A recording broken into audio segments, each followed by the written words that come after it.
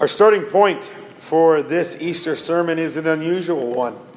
I have been preaching about the last sayings of Jesus, the 7 sayings that Jesus says from the cross to those that are bearing witness to that event. And we have one more to go. And so today we're going to start with the phrase, "It is finished." We're in John chapter 19, starting in verse 28. After this, Jesus, knowing that all was now finished, said to fulfill the scripture, "I thirst." A jar full of sour wine stood there. So they put a sponge full of sour wine on a hyssop branch and held it to his mouth. When Jesus had received the sour wine, he said, "It is finished." And he bowed his head and gave up his spirit. Here ends the reading of God's word. Today we're interested in this phrase, "It is finished." Question for today is, what is finished? What is the it? And what does it mean that the it is finished? And since it's Easter morning, a day of resurrection, what does it mean that on Friday Jesus could say it's finished, and yet clearly he's not finished yet? To begin with, let us be clear that Jesus is not just saying that his life is over. He's not just saying, "I'm done, this is the end." He's not just giving up. We know this because the word translated finished could also mean accomplished, achieved, fulfilled. It's over, it's complete, it's fulfilled. The work is done. In the immediate, he means that his time on the cross is over. This ordeal of his suffering is complete. This time that Jesus had been intently walking towards, knew it was coming, he was expecting it, he was telling his disciples that he was going to his death. He was in no way, shape, or form surprised by it, but he willingly went to the cross.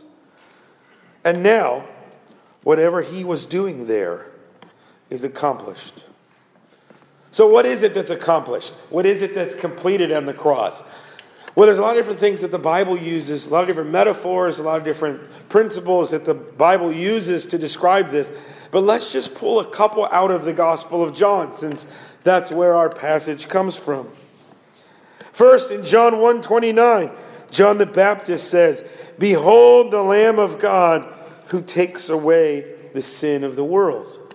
See, this is right at the beginning, right before Jesus has really done anything. John makes note of saying that this is like the Lamb of God.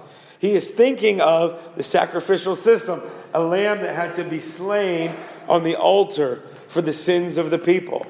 And when John the Baptist, very early on in the ministry, sees Jesus, he says, "Behold the Lamb of God that takes away the sin of the world." The disciples don't seem to understand what Jesus is doing. Even at the end, they seem surprised that Jesus is dying. But John the Baptist right away understands that this is the Lamb of God. John 3 makes use of another Old Testament story to portray the work of Jesus on the cross. Jesus says, and as Moses lifted up the serpent in the wilderness, so must the Son of Man be lifted up, that whoever believes in him may have eternal life. And then you'll know the next verse. For God so loved the world that he gave his only Son, that whoever believes in him should not perish, but have eternal life. The story there that Jesus is referring to comes from Numbers 21. And the people are in the wilderness, and Moses has them out there, and poisonous snakes keep coming in and biting the people. And so Moses is called on by the people to handle this poison snake dilemma. And so God tells Moses to put a brass serpent up on a pole in the middle of the camp.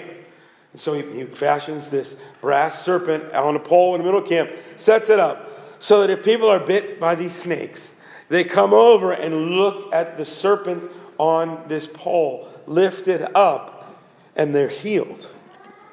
And Jesus uses this story to say, you know how that serpent was lifted up? That's what's going to happen to me. Lifted up is a phrase used of the cross, that someone would be lifted up onto the cross. And so Jesus says, I'm like that serpent.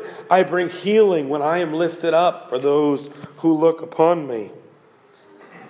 God loved the world that much that he's giving me. He's giving me to bring that healing. In John 12, Jesus uses another image, the image of a grain of wheat, to teach about his death. He says, the hour has come for the Son of Man to be glorified. Truly, truly, I say to you, unless a grain of wheat falls into the earth and dies, it remains alone. But if it dies, it bears much fruit.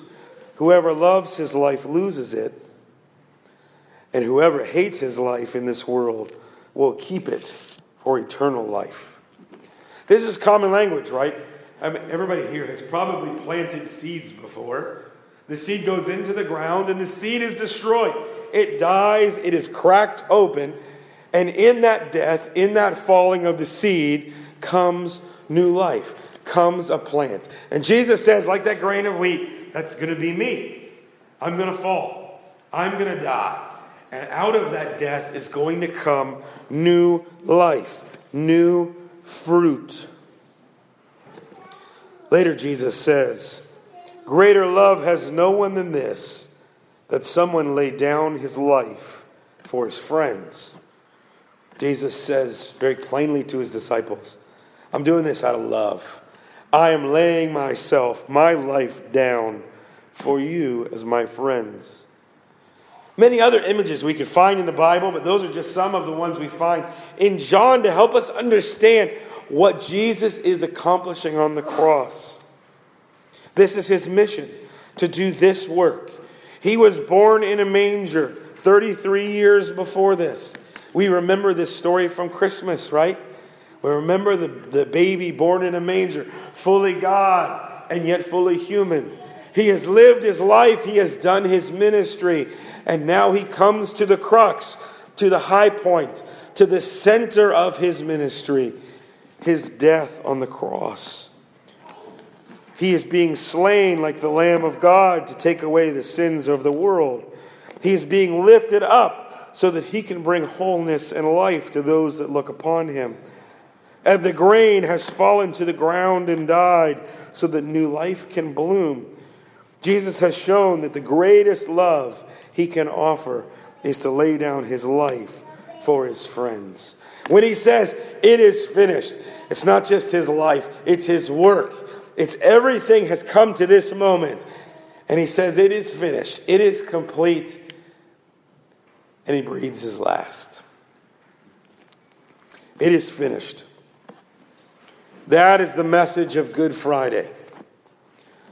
But today is Easter. And today we remember that while it is finished, he is not. While it is finished, while his work is accomplished, it's not over. It's not done. Let's pick up the story in John chapter 20.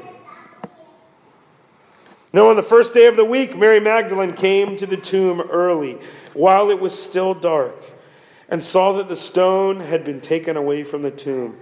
So she ran and went to Simon Peter and the other disciple, the one whom Jesus loved, and said to them, they have taken the Lord out of the tomb, and we do not know where they have laid him.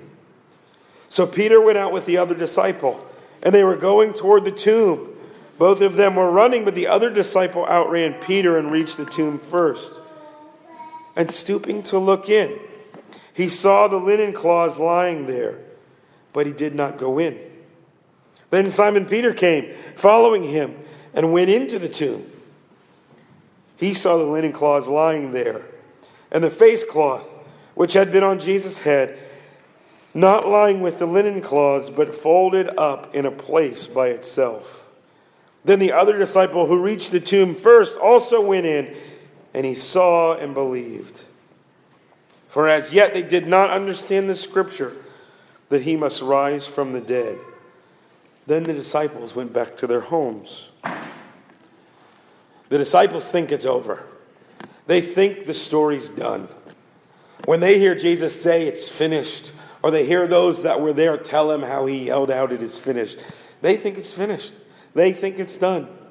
You've been walking around the last couple of days knowing Jesus was dying on the cross at Good Friday, and yet you knew Easter was coming because you scheduled it, and you got an outfit for it, and you planned how you were going to have lunch today. You knew Easter was coming. But the disciples did not. They don't know it's coming. They think he's dead. They think he's not coming back. So they go to the tomb, the women go to the tomb to find the corpse that they had helped put there. Very early in the morning, Mary Magdalene goes to the tomb. The Sabbath is over, so she is now able to go and help take care of the body. She probably can't sleep. She's probably been up all night. So she goes in the dark, finds the place. She was at the cross.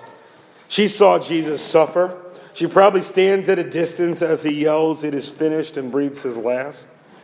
She expects a closed tomb and a dead body. Instead, she finds that the tomb has been moved. The body is gone. She quickly runs in the dark still to tell the disciples. Peter and John run to the tomb also. Notice there's a lot of running going on, right? There's no waiting, no patience. We got to find what's going on. We got to get to the bottom of this right now. They run, and the younger John outruns Peter. He gets there, and he kind of looks in the tomb, but he can't quite bring himself to go in, right? But we know Peter is not like that. Okay, Peter is a headstrong, head-first kind of guy. So while John's kind of like looking in, wondering, Peter finally catches up, and he goes in to take a look. And what do they find? The linen cloths are just kind of piled up there where the body had been sitting. But the cloth that was around his face and his head, the text tells us, is not with the rest of the cloths, but it is folded up by the head. This is a very interesting description, because the word for that linen cloth around the head could also be translated handkerchief, or could be translated a napkin. There was a particular tradition in those days. Meals would often take a long time. All evening you'd be eating. And you'd kind of eat, and then you'd go out out into the yard, you'd come back to your meal, and you go back and forth. And so they developed a system to try to let the servants know whether you were done with your food and they should clear your plate, or whether you were going to come back. And the thing was your napkin. Okay? If you just balled your napkin up and left it there, that was the sign, I'm done, I'm not coming back for this meal. But if your napkin, this same word that John uses to describe that cloth around Jesus' head, if your napkin was folded, it meant you weren't done. It meant you were coming back. It meant you were coming back to finish whatever it was still sitting there. And so they look in and they see this cloth, and John gives us this wonderful symbol reminding us of the folded napkin that reminds the servants that I'm not done, I'm coming back. John sees it, believes. Peter's still kind of wondering there. They still don't understand that he has to rise from the dead. They still don't understand what all this means. But they've got a sign, a little bit of hope that maybe this story isn't over. As the day goes on, Jesus appears to Mary Magdalene and to the disciples in the upper room, some disciples walking on the way to Jerusalem. And they begin to put together that Jesus had to rise from the dead, that his work was finished, it was accomplished on the cross, and yet there was more to be done. It is so essential for us that Jesus rose from the dead. We can't just have a Savior that dies for us and for our sins and remains dead. He has to defeat sin and death. I read this interesting image of this from a missionary and Christian writer named Watchman Nee. Watchman Nee said, if I were to take a $20 bill and put it inside of a magazine, right? Just slide it in the pages somewhere of a magazine. And then I were to burn the magazine, what would happen to the $20 bill? It would burn. Because when I put it in the magazine, whatever happens to the magazine is what's going to happen to the $20 bill. Watchman Nee says, God puts you and I in Christ. He put you and I in Christ. And so whatever happens to Christ is what happens to us. Like that bill in that magazine.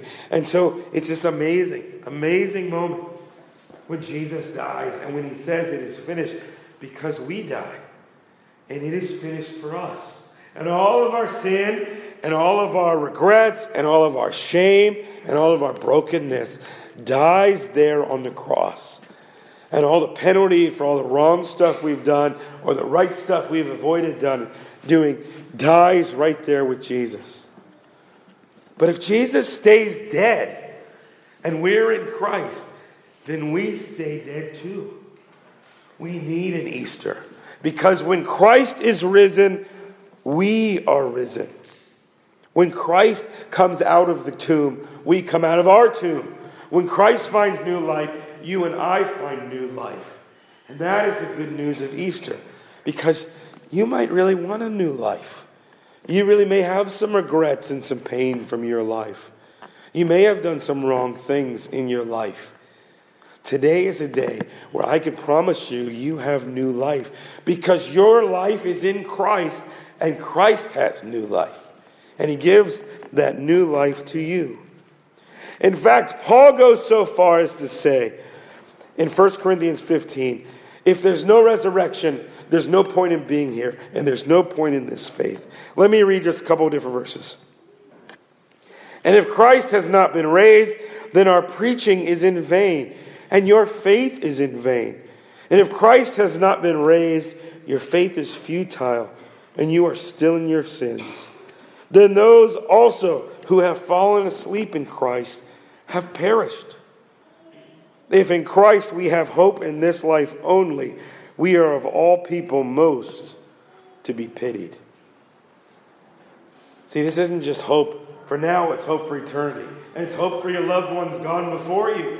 It's hope, it's new life, and it's only new life if this Easter story is true. If it's accomplished on the cross, but it's not done yet. And here's the tricky part. We live in the moments between it is finished and it is over. Someday we believe that Christ is going to make all things new, and this world is going to be turned upside down, and all wrongs are going to be righted, and Christ is going to rule for eternity. And we believe that was won on the cross when Jesus said it was finished. And so now we live between it is finished and it is over. And it's sometimes hard to live there. Because the pain and effects of sin are still around us. Sometimes it's against logic. Sometimes it's against what we see. This Easter, may you believe that it is finished. And may new life spring up in your life. Amen.